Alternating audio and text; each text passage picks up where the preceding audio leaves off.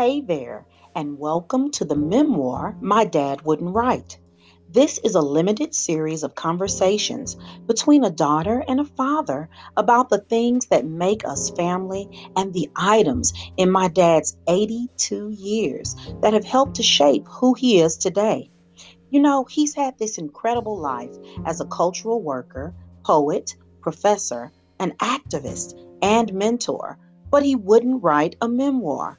So, this podcast is a way to get those conversations onto tape and to find out exactly what shaped this incredible and complex and far from perfect man that I love, Eugene Benjamin Redmond.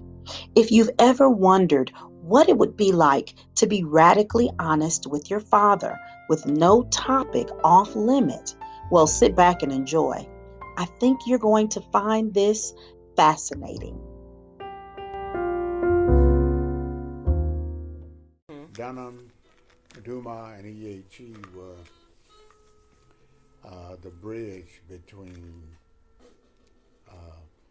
East St. Louis and California. Okay. And the world actually was doing a lot of both um, while I was in East St. Louis. So what you're saying is the 3 years, because you went to Sac State in 70 or 71? 70. In I 70. went to Oberlin. Oh, in 70 you went to Oberlin. Mm-hmm. But the 3 years before that, 67 to 70, were dominated by the way you earned your income was being a teacher at the Experiment in Higher Education. Teacher counselor. How did you find out about that job? They contacted me. Okay. Yeah, they were looking for people for teacher counselors and curriculum specialists, and so they contacted people mostly. These people came to town and they hit the barber shops and beauty parlors. Stop. The people who set up EHE, sorry about that. The three people who set up EHE were a Jewish man named, I'll think of his name, but they were part of a consulting group called the World Planning Organization, WPO. That sounds ominous. Yeah. Based in D.C. So they're the ones who Southern Illinois University at Edwardsville Right, they sold contracted with. That's right. They gave them the idea that you should have a satellite campus Right, in East St. Louis, Illinois. right. And it was for the purpose of serving black people. That's right. Okay. Now, there were a few white students, Of but course. it was actually underserved students who, first, 40 underserved students from underserved families who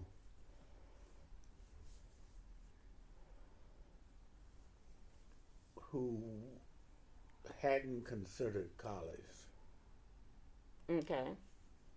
or might not have considered college. And they might have gone to a trade school or something. Okay. But had they considered college, they might not have been accepted. It's kind of the idea. And I'll give you something you can read on it. But the so these three men, and there were some women involved too. There was several women teacher counselors, but the crew was mostly black. The curriculum specialists were white and black.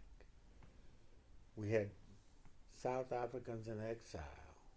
That was big then. That was big around the world. Wherever you went, you found some South Africans in exile. Do you remember interviewing for the position? Yes. Edward Crosby, Donald Henderson, and I'm trying to think of the Jewish white guy. but they were the in line. It was like the head director was the man who had the World Planning Organization, and then second in charge was Donald Henderson, who was deputy director. Mm-hmm. And then Ed Crosby, my mentor, who came for my 75th birthday, Mm-hmm. he was head of curriculum. Now, were you still living in your apartment that you took through graduate school during this time, or had you moved back to the city? I moved back. Okay. I moved back to 25th Street. 25th Street. Is that when you were staying in the boarding? Mm-mm. In the No. boarding house, or you had an apartment? I had an apartment. Okay. I had an attic apartment and a home. Okay. But when I was staying in that the boarding house, Mm-hmm. I was in college. I just got back from the Marine Corps. Oh. So you interviewed. Yeah, I interviewed with them, and I became a teacher counselor. Now tell me this. You and I both know as black people that when something happens in your community that's money generating, they give you the inside track when you're a beloved person. Yeah. Like I imagine if I was still living in Meridian, people would be sliding me the information about jobs with the school system and Everything. all that stuff. So what was the inside track story with that? Who was contacting you? Was it former teachers? Were they telling you what to say in the interview? Did people give you a heads up that, man, the job is yours. All you got to do is blah, blah, blah, blah, blah. You know what I'm saying? Yeah. Well, they were all, they just actually got in touch with me. I was, as they got in touch with teacher counselors, then we did the rest of it. We recommended other people, for example. Mm-hmm. So they had, there were several liaisons. The story of SIU is complex and complicitous, and with the potentially crowning jewel being that SIU, as we know it now,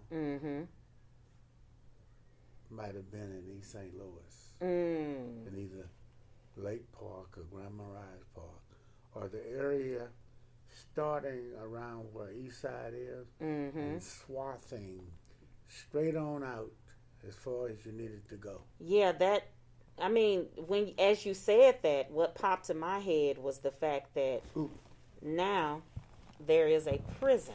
You got to go. Yeah, but before the prison, it was Assumption High School. There was Assumption High School. Oh, that's right. You're toasting your bread. Yeah. I forgot. A Catholic high school called Assumption. And we have to veer off here and there because the history. Many of the men, white men, because it was a boys' Catholic school. Assumption was? Yeah. Okay. Yeah, schools there were no co-ed schools. Oh, the reason Catholic why I was surprised it was a boys' Catholic school is because I feel like I seem to remember talking to girls who said they went there. Oh, later? Oh, yeah, you would. Okay. It later became co-ed. Okay. Oh, yeah. Okay. Oh, yeah, for decades, though, it was a boys' school. Boys' school. And now, many of the men who, and it's fading a little bit now because they're older and retiring and dying, but what the people who operate St. Louis County include many Assumption alumni. And what it's called is the Assumption Mafia. Oh, yes, I remember you saying that before. Yeah. The Assumption Mafia. Now, all this is all happening at the same time, and I think it's so important because you got Assumption, a white boys' school with occasional blacks. If you're Catholic, and you could go. Just like St. Mary's and the other girls' schools. for white girls. But if you're a Catholic, like say Jay, or and then you could go to those schools. Not that she went, but I'm saying. So now all this is happening in the city.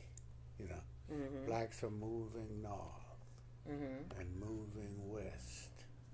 Whites are moving to what would be suburbs.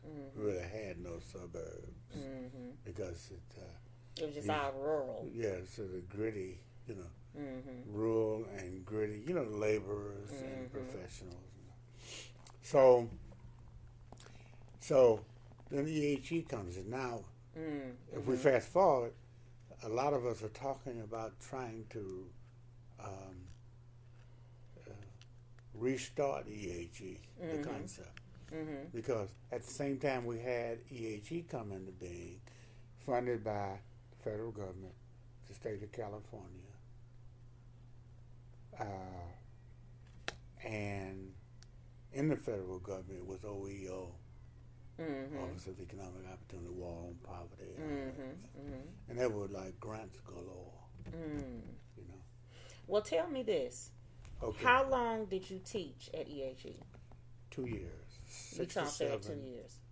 And 68. 67 to 69. So started in the fall of 69, went into 68. Okay. And the spring of 68. Then the fall of 68 and spring of 69, and then off to Oberlin. Okay.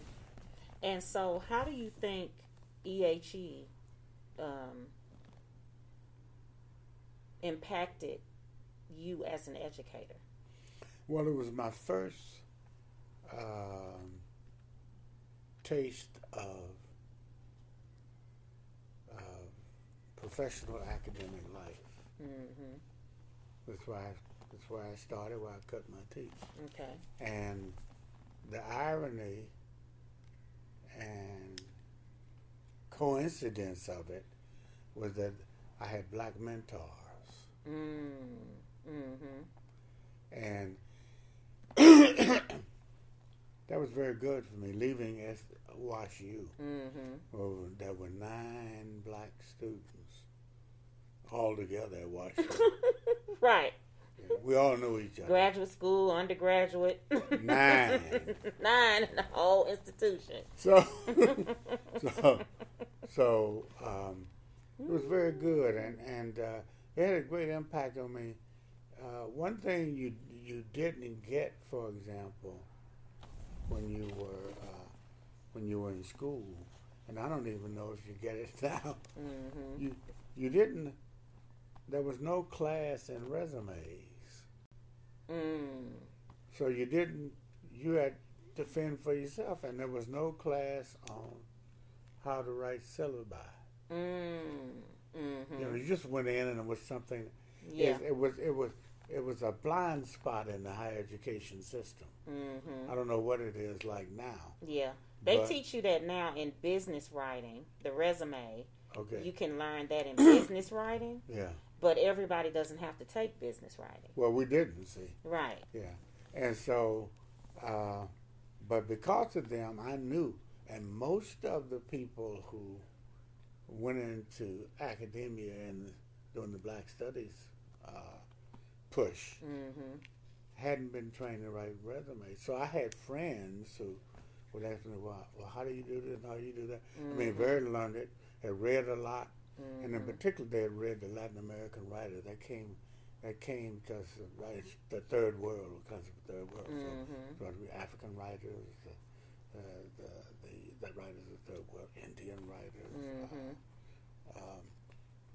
But so when I got in, because of my training at EHE, I had something on a lot of the people who were dealing with curriculum, who were going into Black Studies to teach. And I would get calls all the time, Quincy and just a bunch of friends of mine.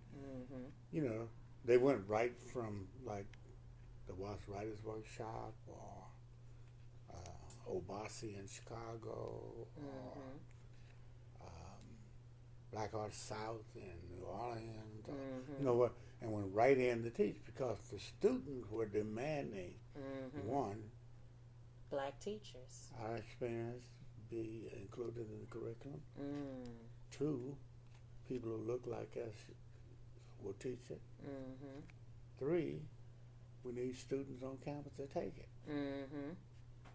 Because when it kicked off, I could count black teachers in English departments at At U.S. universities. yeah, I was going to get the acronym for PWIs. HBC, yeah. Oh, predominantly white institutions. Yeah. I could count them on two hands. Mm-hmm. Yeah, they were there. So,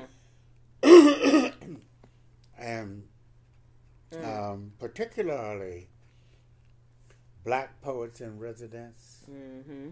black poetry classes, Mm. black literature classes, black history course. I mean, at some schools like Ohio University, there are scores of courses with sharp undergraduates, junior and senior level, Mm-hmm. teaching them, and with a black, professor, or maybe even a white professor, being the teacher of record. And literally, somebody who was like in a junior or senior might be teaching a black literature course. It was like, it was almost like assembly line. I can name you when I went into the offices of poets and writers. Mm-hmm. Somebody came up behind me and stuck me in the back like they were robbing me, Mm-hmm. and said,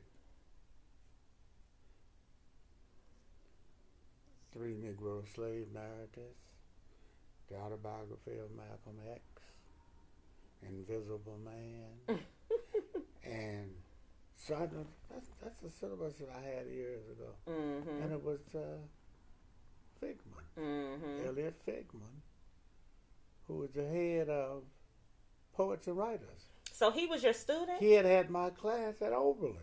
Oh, wow. That was your first visiting professorship? Yeah, I was writer in residence without a book. Writer in residence. Black writer in residence at Oberlin, and lecturer in African American studies. And I didn't have a book. But guess who the other 3 people that were contenders were? Who? That were contenders. Michael Harper, Gwendolyn Brooks, Ralph Ellison. Wow. The finalist. Now, I didn't have a book. Michael had a book coming because he had won the Pitt series, Mm-hmm. but they didn't give it to him. So Gwendolyn Brooks thought, she was one of the 3 judges, Mm-hmm. she thought it had been given to Michael. Mm-hmm. When it turned out, it went to a woman named Shirley, a white poet. So Gwendolyn Brooks wrote him a nasty letter, Mm-hmm. and they seconded Michael, Mm-hmm. because she thought when she left that they'd agreed to give it to Michael. Mm-hmm. Young Poet Series. So they Pitt. did that thing that they do. When we leave the room, then they do what they really want to do. But wrapping up our conversation. Well, this part of our conversation about EHE, because I can see that we're going to need to continue it. Okay. You said that it was your first foray into professionalization, into teaching. Yeah. You were lucky enough to get black mentors. Right. I would add lucky enough to come back to your hometown so That's that right. you could also, be a resource to your large sibling group. Yeah. large and lovely sibling group. And were you able to create some relationships that you've retained to today? I know it was long time ago. EHE? Mm-hmm. Sherman Fowler? Mm-hmm. Warrington Hudlin? Mm-hmm. Now, under EHE was the arch, sort of the overarch, SIU, EHE. Mm-hmm. Under EHE was PATC, the Performing Arts Training Center, Catherine Dunham. Under EHE was Upward Bound, Mm-hmm. which we were also bringing into existence. And Upward Bound, for listeners, is a wonderful nonprofit under now. In modern times now, it is under a TRIO nonprofit, national nonprofit called TRIO, and Upward Bound is one of the programs designed to help first generation, mostly African American students matriculate through college by giving them support from high school to bridge them over to undergraduate education. Yes. Mm-hmm. Yeah. So, Upward Bound, and of course, feeding into Head Start. Mm-hmm. All of this came about at the same time. Mm. Oh, it was, street academies, Mm-hmm. counseling centers on the street. Mm. Oh, it was the greatest period of my life, educationally. Mm-hmm. Anybody who wanted to get a skill, Mm-hmm. anybody who wanted to start something, start a project or a business, Mm-hmm. anybody who needed anybody coming out of prison Mm-hmm. and looking for something, Mm-hmm. we had mapped the community, Mm-hmm. like an MRI. Yeah. Yeah, and so that's where all these friendships come from. Mm-hmm. I could go on naming EHE students. Darnell Thompson, Mm-hmm. who just sent me a nice package. Mm. But anyway, so what you have is Catherine Dunham, Mm-hmm. EHE, Upward Bound, and all of these 7 neighborhood NOCs, Neighborhood Opportunity Centers, in parts of the city, and each one of them was like a little clearinghouse.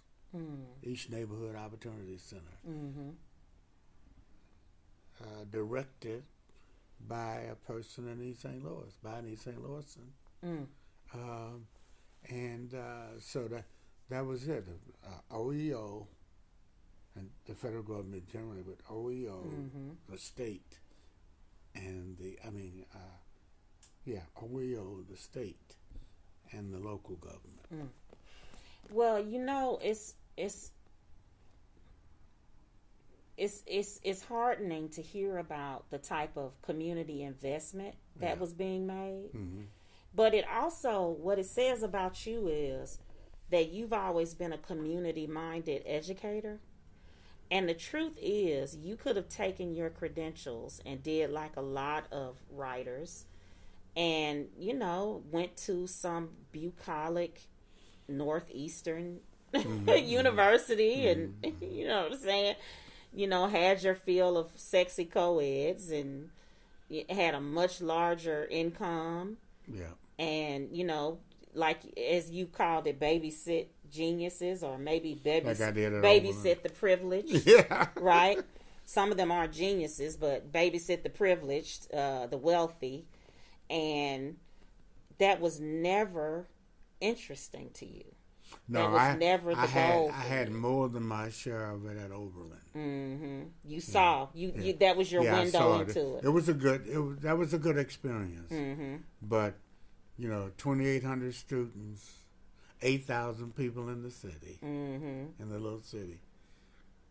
Mm-hmm. And not a snoot in sight. Yeah. fact, we went to Elyria and Lorraine to get one. Right. And Tony, Lorraine, where Morrison is from. That's right. That's Okay, right. well, We that's drove over there. That's a fitting way to end this part. This was the memoir My Dad Wouldn't Write.